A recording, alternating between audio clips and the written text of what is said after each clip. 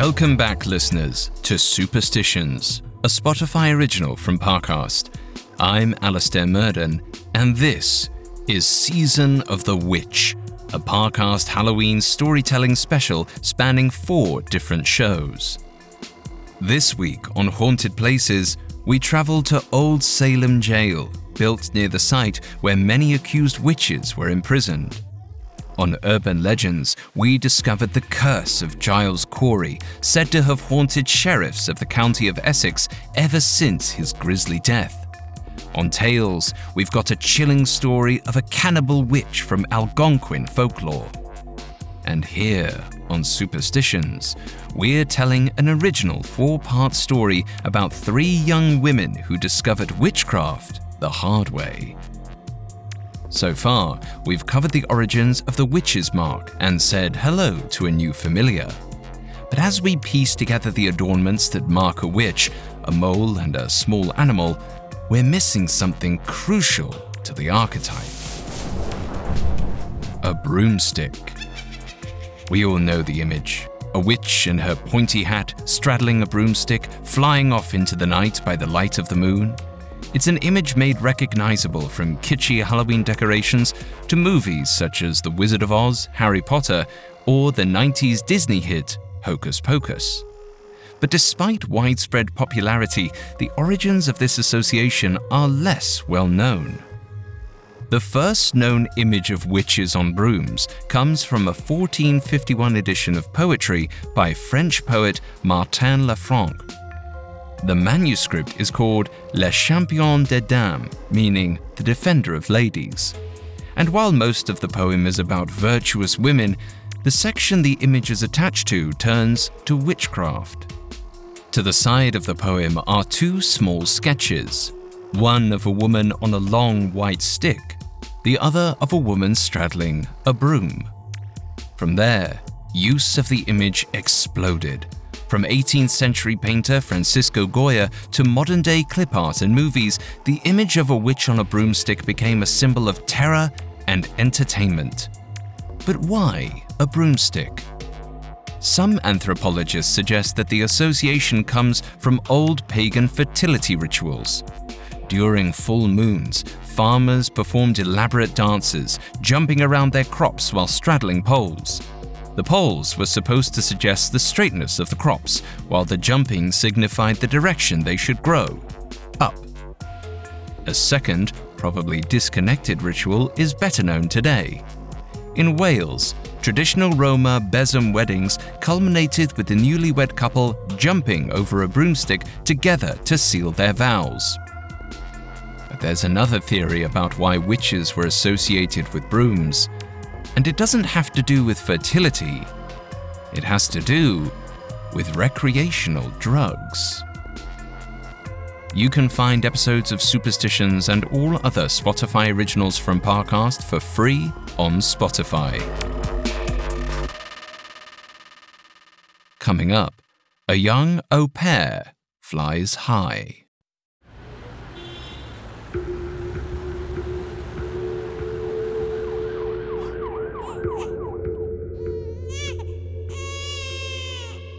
Since arriving from Singapore in late September, Gia had spent nearly every hour of her day caring for Tracy's adopted 8-month-old, Luna. During the day, Tracy was at work at some finance company, and at night, she was almost always out entertaining clients or getting a manicure for her annoyingly long nails. She refused to let Gia have guests over or leave with the baby. Plus, she had an absurd list of instructions. You'll find everything you need to know on this sheet. As you know, I like to keep Luna on a very tight schedule, Tracy said, wrapping a cashmere scarf around her neck. Naps in the crib only, not on the go. I know it's a tight window, but it's better for her sleep hygiene. I do not want to be woken up at night. So if you need groceries, food, anything, do not go out, get it delivered. And whatever you do, do not enter my bedroom, Tracy said before carting a sleek silver suitcase into the elevator. This weekend, Tracy was finally going out of town, which meant that, other than taking care of Luna, Gia could do pretty much anything. at least at home. She put Luna down into her bouncy seat, the contraption Tracy liked having her in because she read it staved off the crawling phase when babies took more work. Luna immediately fussed. "Kaka!" "I know, I don't like being cooped up in here either," she said. She developed a soft spot for baby Luna over the past months. She'd only done the job to get the visa. She hadn't thought she actually liked babies. But every time Luna cooed at her or stuck Gia's finger in her mouth, Gia found she was wrong. She really hated being stuck in the penthouse, but it could be worse. It was only Thursday. Tracy wouldn't be back until Monday, and the penthouse Gia now lived in was massive. It was this big, open floor plan with tall, modern windows and an extra-large kitchen. Her own room was bigger than her family's apartment back in Singapore. Plus, there was a fully stocked bar in the living area and surround sound speakers. Gia turned on some music and pulled out a vape pen. She rarely got to smoke, definitely not in the open. Tracy had a scary good sense of smell, so with her around, Gia had to sneak it out an open window in her room. Just as she took her first hit, Luna grunted with displeasure. "Puff!" Gia stared at her. This baby was a judgmental one. "What? I can have a little fun." Luna cooed. "Kuka." Gia smirked, amused. It's just a plant. Perfectly natural.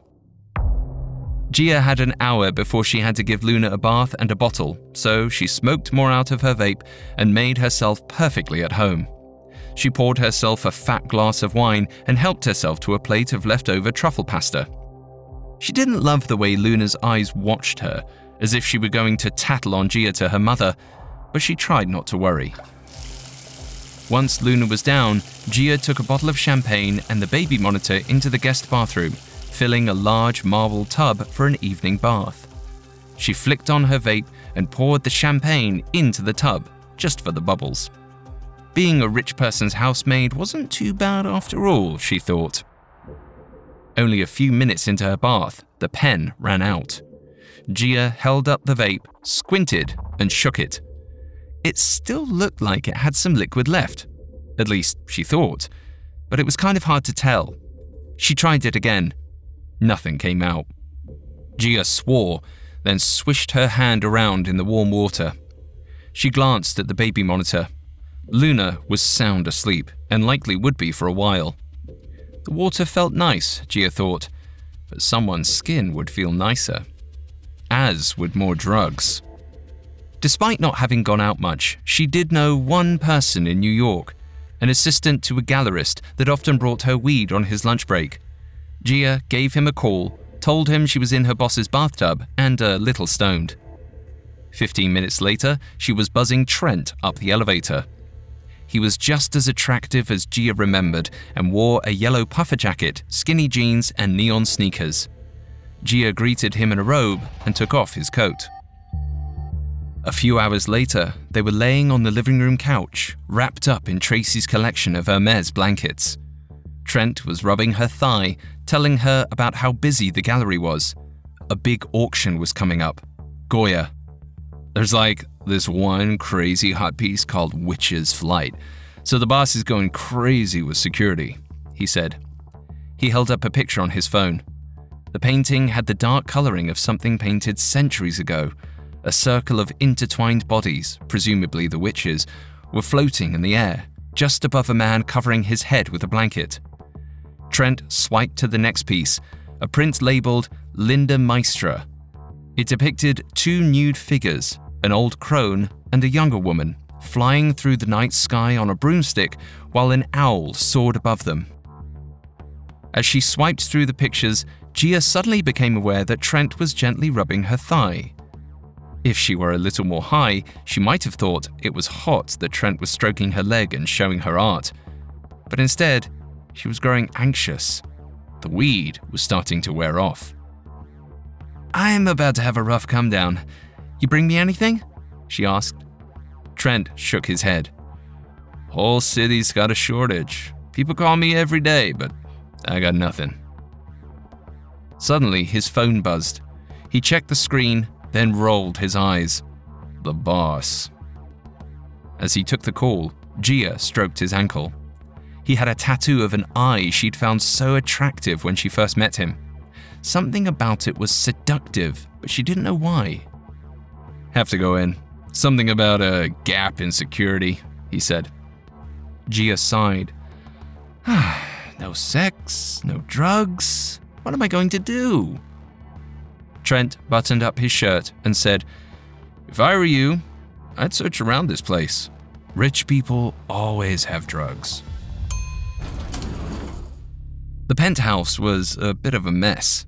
Pillows, glassware, and clothes strewn everywhere. But Gia wasn't going to worry about it now. Cleaning could wait until right before her boss came home on Monday. Instead, she scoured the kitchen, opened media console drawers, pulled apart the powder and guest bedroom cabinets, looking for anything she could find in a discreet bag or container. But when she slammed the linen closet door out of frustration, Luna woke up and immediately started howling. Gia hoped she would just go back to sleep.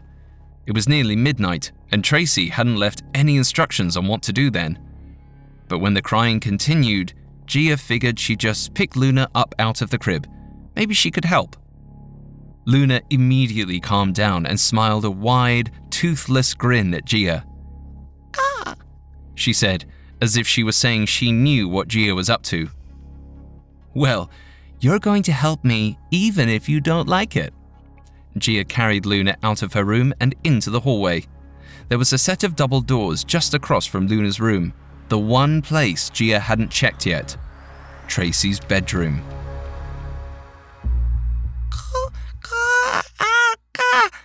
Luna said, as if she were telling Gia not to enter. I know, but I'm trapped in this apartment with you and desperate," Gia said, opening up the doors. Tracy's room was massive, with high ceilings and a tall canopy bed in the middle. Gia searched the nightstands and bathroom cabinets first. When she found nothing, she entered the closet. Most were shelves and drawers, shirts, underwear, sweaters. When she opened up a corner cabinet, she found a dresser with a jewelry tray on top and a glass jar filled with some sort of green liquid. Gia picked it up. Underneath was a small card with the letters CVN embossed in gold on the front. Gia flipped it over and read, "Do not take orally. Dip a stick into the jar, then rub onto your lady bits for a soaring good time." Gia laughed. Trent was right. Not only did Tracy have drugs, this sounded far more wacky and fun than anything she'd ever tried. "Taco," Luna said, as if warning her not to take it. "Look, I'm not going to be judged by an 8-month-old. If your mom has it, I'm sure it's perfectly safe." Gia picked up the potion bottle and carted Luna into the living area. First, there was the matter of what to put it on. Gia's drug search had already unearthed a box of personal toys, but she wasn't about to touch any of them, which didn't leave her with a lot of options. Then she remembered the cleaning supply closet. There was a broom in there she used to clean the apartment that would work perfectly. Luna yawned, signaling she was close to falling asleep again. Gia guessed the drugs would take 30 minutes or so to kick in, so she could take it, put Luna back down in the crib, then have whatever soaring good time awaited her. Gia put Luna down in a bouncer, turned her to face away, then grabbed a broomstick from the closet. She opened the jar of green liquid. It smelled sweet and minty, so strong the herbs almost burned her nostrils. When she dipped the handle of the broomstick into the jar, the liquid soaked in. "Here goes nothing," she said. She undressed at the bottom, then mounted the broomstick, rubbing it back and forth against herself. She felt a strange cooling sensation, almost like the whole room was turning to ice around her. She shivered, then compulsively started to giggle a little. Her whole body felt like a balloon being filled with helium, almost like she was floating. The giggle turned into a full-blown cackle. The high had come quickly. "Pop it!" I'm cool. Gia remembered Luna. Oh, crap. The room around her was starting to wobble. She had to get the baby back into her crib before she couldn't anymore. When Gia picked her up, Luna's eyes looked much bigger than before, almost cartoonish. Her facial expression was frustrated, almost like a fed-up adult's. I'm sorry, it wasn't supposed to kick in that quickly, Gia said. Luna crossed her arms and said, I told you so. Gia gasped, then laughed uncontrollably again. Luna's voice sounded like a grumpy old man's. She was definitely tripping. Are you going to put me to bed or what? Luna asked. Gia took a few breaths and tried to control her laughter, carrying Luna carefully into the nursery. The bedroom hallway seemed like it had been stretched and narrowed, as if the walls were pressing in on her. As she walked, Gia felt like she was floating through it, but not getting any closer to the end. She steadied herself against the wall for a moment and closed her eyes. When she opened them again, she had managed to stumble into the nursery. Well, this is just irresponsible, Luna said irritably. You're gonna be in a lot of trouble. Gia started cackling again in a way that she felt she had no control over. This is not real, she said over and over again. She put Luna down in the crib and tried to plop herself into the rocking chair, but she still felt like she was floating. Her breath became quick as she tried to control her laughter. The room was dark except for the small sliver of moonlight peeking in through the curtains. But suddenly, Gia saw the moon literally coming into the room, then splitting into multiple moons, replacing the bulbs of the chandelier. Whoa, she said, feeling like she was swaying so much she was almost nauseous. It was too much. She pulled out her phone and started to dial Trent. But as she did, she realized what she really needed to do was shut her eyes and sleep it off. Maybe a smaller dose at a later point. The room faded away around her, as if she were in that half space between sleeping and waking. She felt her body float above itself, then started to see a weird vortex of colors. Red, orange, and yellow spun wildly around her. Then, she was flying high over New York City. The building lights glowed brighter and brighter and brighter. Then suddenly, she plummeted into darkness. Trent's eye tattoo whizzed past her. The woman and demon from the Goya etching followed. She floated over the city again, and her voice cackled loudly. The sound grew and grew, but her eyelids drooped into darkness. Then she felt the linen sheets of her bed on her skin. She tossed over. The cackling continued for a long while, before eventually fading out. Gia rubbed her eyes and shivered. She was cold, colder than she wanted to be. Her vision was blurry, but she could tell she was in her own room. She noticed a strange mark on her leg, probably just one of those phantom sleeping bruises. The last thing she remembered was trying to put Luna down and then some gnarly dreams. Luna! She gasped, then grabbed the baby monitor and quickly turned it on. Thankfully, Luna was safely in the crib, still sleeping. Gia let out a sigh of relief, then adjusted her vision to the rest of the room. A window was open. Must have blown open in the middle of the night. She got up and shut it.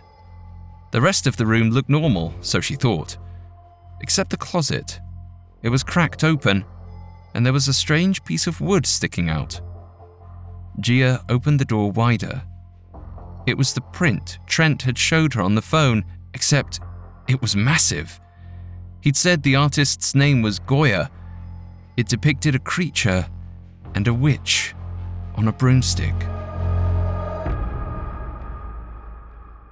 Coming up, Gia takes flight again. Hello, I'm Hannah Maguire. And I'm Suruthi Bala, and we're the hosts of the new Spotify original from Parcast, Sinister Societies. You may know us from the very creepy and excellent podcast Red Handed, but now we've teamed up with Parcast for an unprecedented look at history's most nefarious groups. Some preach extreme religious practices, others warn of impending doom, and then there are those whose endgame is far more diabolical. Every Tuesday on Sinister Societies, we take a peek behind the curtain and discover the most ominous organizations the world may or may not have known.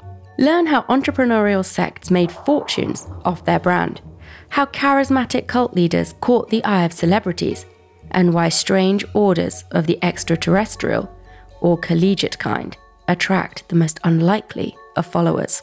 Some groups convene in the shadows, others operate in plain sight. All are absolutely sinister. Follow Sinister Societies, free and only on Spotify. Now, back to the story. Gia stared at her dresser in disbelief. Linda Maestra, the Goya etching Trent had described to her the night before, was in her room. Trent had said they were having security issues. Gia jumped. Her phone buzzed. She didn't even want to look at it. If it was the police, she was in deep trouble. But it was just her boss, Tracy. Gia answered, "Good morning." On the other end, her boss talked quickly. "I'm on my way home. Weekend was absolutely ruined by, well, nothing you need to know. I expect everything is clean and tidy and Luna will be well fed by the time I arrive." Gia froze. She thought she'd have all weekend to clean up. Tons of traffic near the building, but I should be there in 2 hours or so. Something about an art theft on the news. Gia glanced at the Goya. "Okay, sounds great. Nothing to worry about here. See you soon," she said before hanging up. She looked to the print again, trying to piece together her night. She'd taken the potion, then gone to sleep, right? But then she thought of her dreams, flying over New York, Trent's tattoo, and the open window. Had she stolen it? She grabbed the print and threw it under the bed, then loudly swore. She was screwed. The living room and kitchen were a complete mess, and even Tracy's bedroom looked as if a tornado went through it. She woke Luna up first and gave her a bottle. Luna babbled in a baby way, not like she was talking again, thank goodness. At least that hadn't been real. And when Luna finished the bottle, Gia put her in a bouncer so she could clean. She would start with the dishware and glassware, she decided, which would be easy to throw in a dishwasher and run. But the first time she picked up a glass, it slipped out of her hand and shattered all over the floor. Luna giggled. "Gohava," she said. "Yes, I know. I'm screwed." She grabbed the broom off the floor. The handle was still sticky with the potion. It was such a weird way to take drugs. Gia started sweeping, but as she did, a stack of plates flew out of the cabinet and came crashing down. What the? There was nothing that would have moved them. Gia looked at Luna. Luna raised her eyebrows, almost as if she was feigning innocence. It was cute. Gia tried to sweep the glass again, but this time, a flock of wine glasses practically jumped off a bar shelf. "Oh my God," Gia said. She made a sweeping motion with the broom again, and an entire collection of mugs quadrupled in size, then exploded out of the shelves. "Luna, what do I do?" Luna only giggled. "Mama," she said, which Gia took to mean she just had to figure it out. Gia took a breath and thought for a long moment. She looked at the broom handle. Maybe she was still tripping. There was only one way to know for sure. She could call Trent. She dialed quickly. She was probably just imagining everything, but when Trent picked up the phone, he sounded harrowed. Gia? Gia? The whole thing was supposed to be a joke. You weren't supposed to actually take the print, and something totally weird happened last night, like you were literally flying. Are you there? You need to bring it back ASAP. There's only so long I can keep your name out of it. Gia hung up immediately. It was real. Whatever was in that potion was strong. She returned to the kitchen and decided to try something else. She got out a Swiffer and decided to clean the living room floors, which were sticky with spilled drinks and food from her late-night romp. But as soon as she began spraying cleaning liquid, a pipe under the bar sink burst. Water flooded the great room, filling it up so quickly she had to scoop up Luna and run out. She brought Luna into the nursery and shut the door, almost panicking. She put Luna on the floor. The baby immediately got on hands and knees as if she were about to take off crawling. Gia kept an eye on her while glancing at her hands. She noticed they were faintly glowing, green, like the potion. She thought more about the Goya painting, about what Trent had said, that she'd been flying. She glanced at the broomstick. "No way," she said, heart pounding. "Am I At that moment, Luna let out a soft coo. To Gia, it sounded a lot like "You're a witch." Something in Gia's palms tingled. It was almost like she was still high, except it was only in her hands. A strange, energetic sensation, like magnets. She picked Luna up and went back out towards the great room, sticking a hand out over the water. She made a scooping motion. She didn't know why she was doing it, but it felt right. Suddenly, she had a ball of water in her palm. "Whoa," she said. She did it again. The ball of water grew slightly bigger and darker, and the flooding shrunk. Soon, the floor was dry. She had what looked like a storm cloud in her palm. So she threw it out the window and towards the sky outside. It began to drizzle. "Luna, I think you were right," she said. Luna gave her the biggest smile. Gia ran back into the kitchen. She closed her eyes and imagined all of the broken dishes and glassware piecing back together again and floating into the cabinets. One by one, each pile of shards did. Then she imagined the same with the trash and sent it into the compactor. Even while holding Luna, she used her new powers to clean the stove, mop the floors, and even put the potion back in Tracy's room. She finished with 5 minutes to spare. The rain had stopped, so she opened the windows of the dining room and let the New York City noise in. Gia was holding Luna when Tracy walked in the door. She offered to hand the baby over, but Tracy just sighed. "No, I'm way too exhausted for that. Traffic was a nightmare, police cars and blocked roads everywhere." Gia looked at Luna, but Luna didn't even seem to care. She was perfectly happy being in Gia's arms, not Tracy's. Tracy told Gia to make her a coffee and maybe an omelette while she showered, then walked down the hall towards her bedroom. Gia wanted to yell after that she wasn't Tracy's butler. She'd signed up to nanny, not cater to her every need. But it didn't matter. Now that Gia was a witch, she'd find another way to get back at her. She had just started grinding coffee beans when she heard Tracy scream. "What in the world is that?" Gia freaked.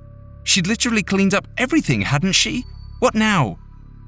"Gia, come here right now," Tracy said. Gia walked down the hall carrying Luna. Tracy was in Gia's bedroom, pointing under the bed. A corner of the Goya was sticking out. "Every cop in New York is looking for that print." Gia's hands grew hot with panic. Even if she fled right now, Tracy would certainly turn her in. Then she'd either be thrown in jail or worse, deported back to Singapore with its strict policies on drugs. She only had one choice. She turned to Luna and said, "I don't think you should see this." Then put the baby down. A few minutes later, Tracy was duct-taped to a dining chair.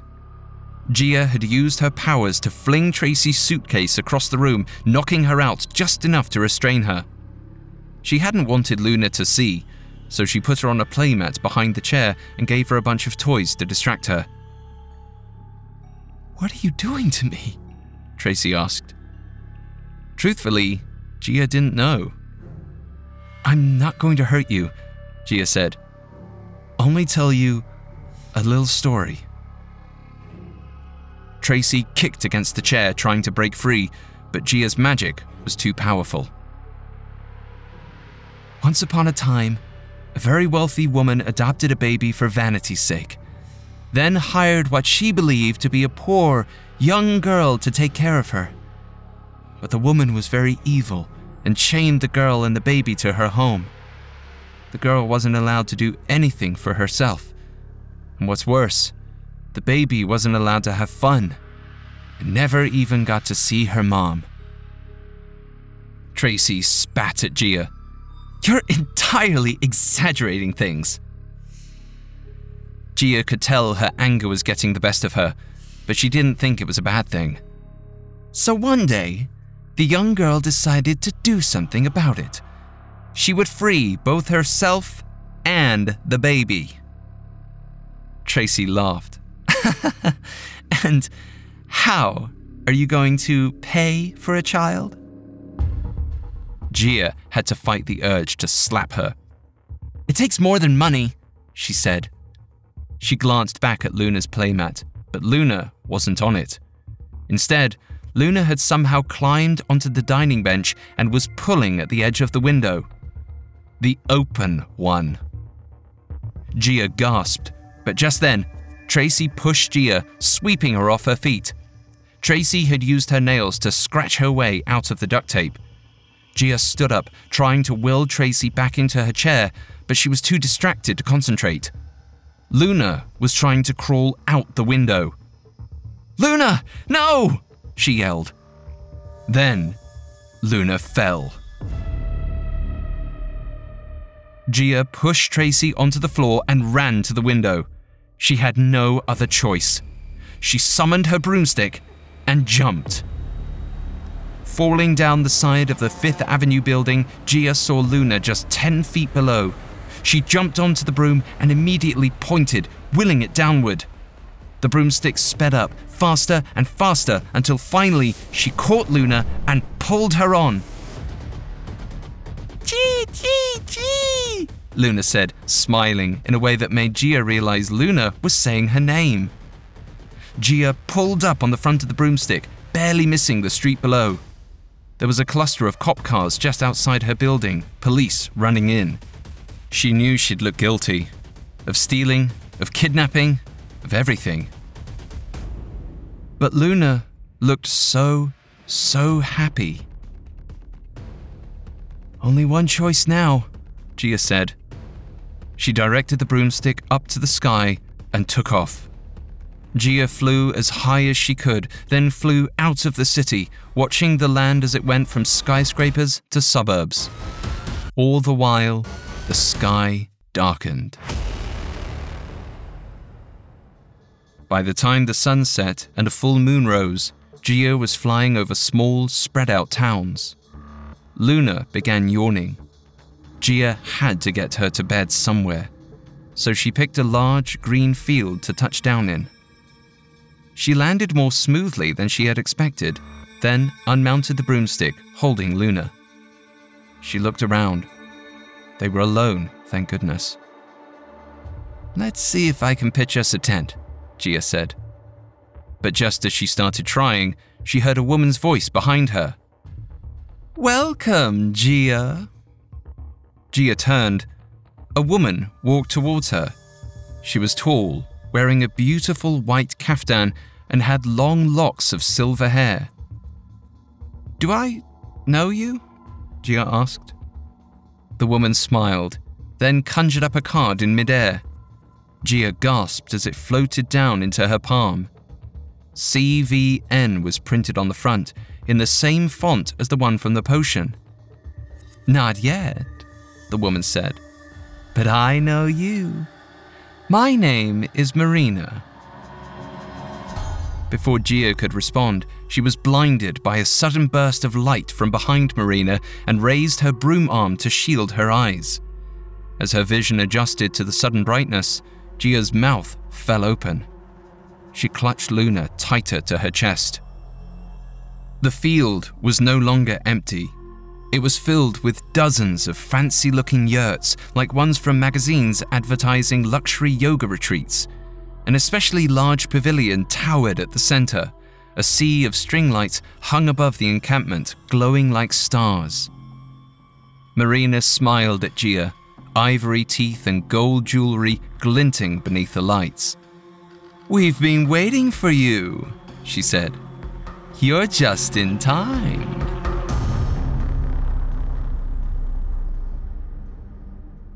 For nearly as long as we know, humans have consumed certain plants for reasons not just related to nutrition or food.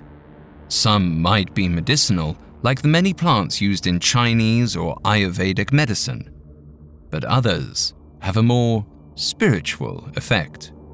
When consumed in small doses, bitter plants and fungi like ergot, belladonna, and mandrake have a powerful hallucinogenic effect.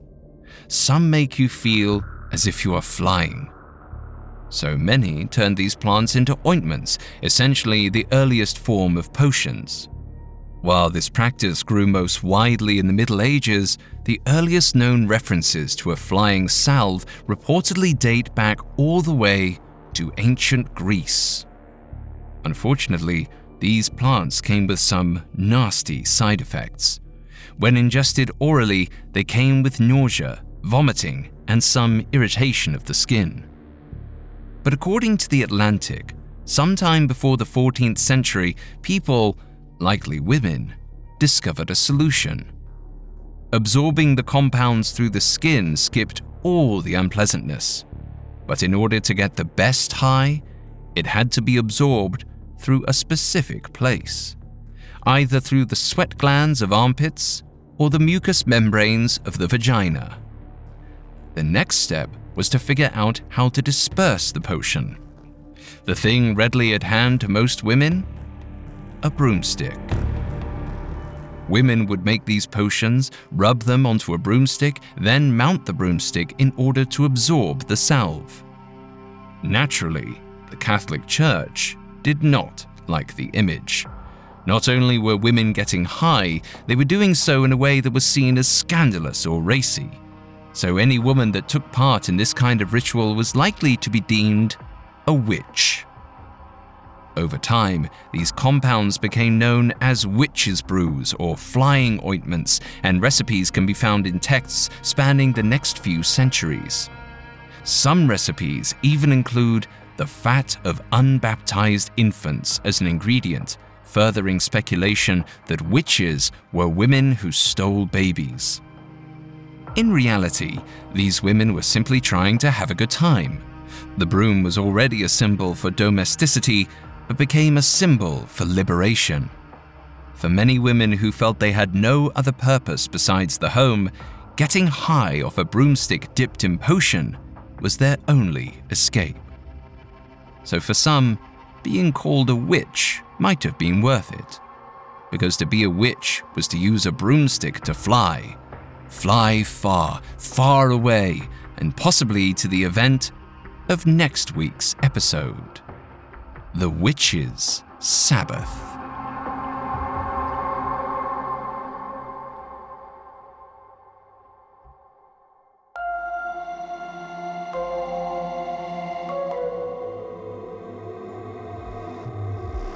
Thanks again for listening to Superstitions. Join us next Wednesday as we see what happens when Gia, Sadie, and Riley get together for a witch's night out.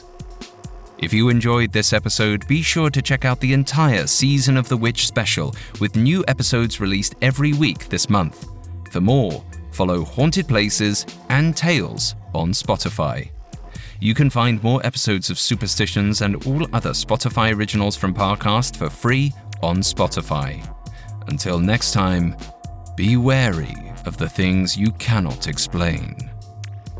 Superstitions is a Spotify original from Parcast. It is executive produced by Max Cutler, sound designed by Anthony Valsic, with production assistance by Ron Shapiro, Trent Williamson, Carly Madden, and Erin Larson. This episode of Superstitions was written by Stacey Lee Nemick, with writing assistance by Andrew Kelleher and Greg Castro, and fact-checking by Anya Bailey. I'm Alistair Murden.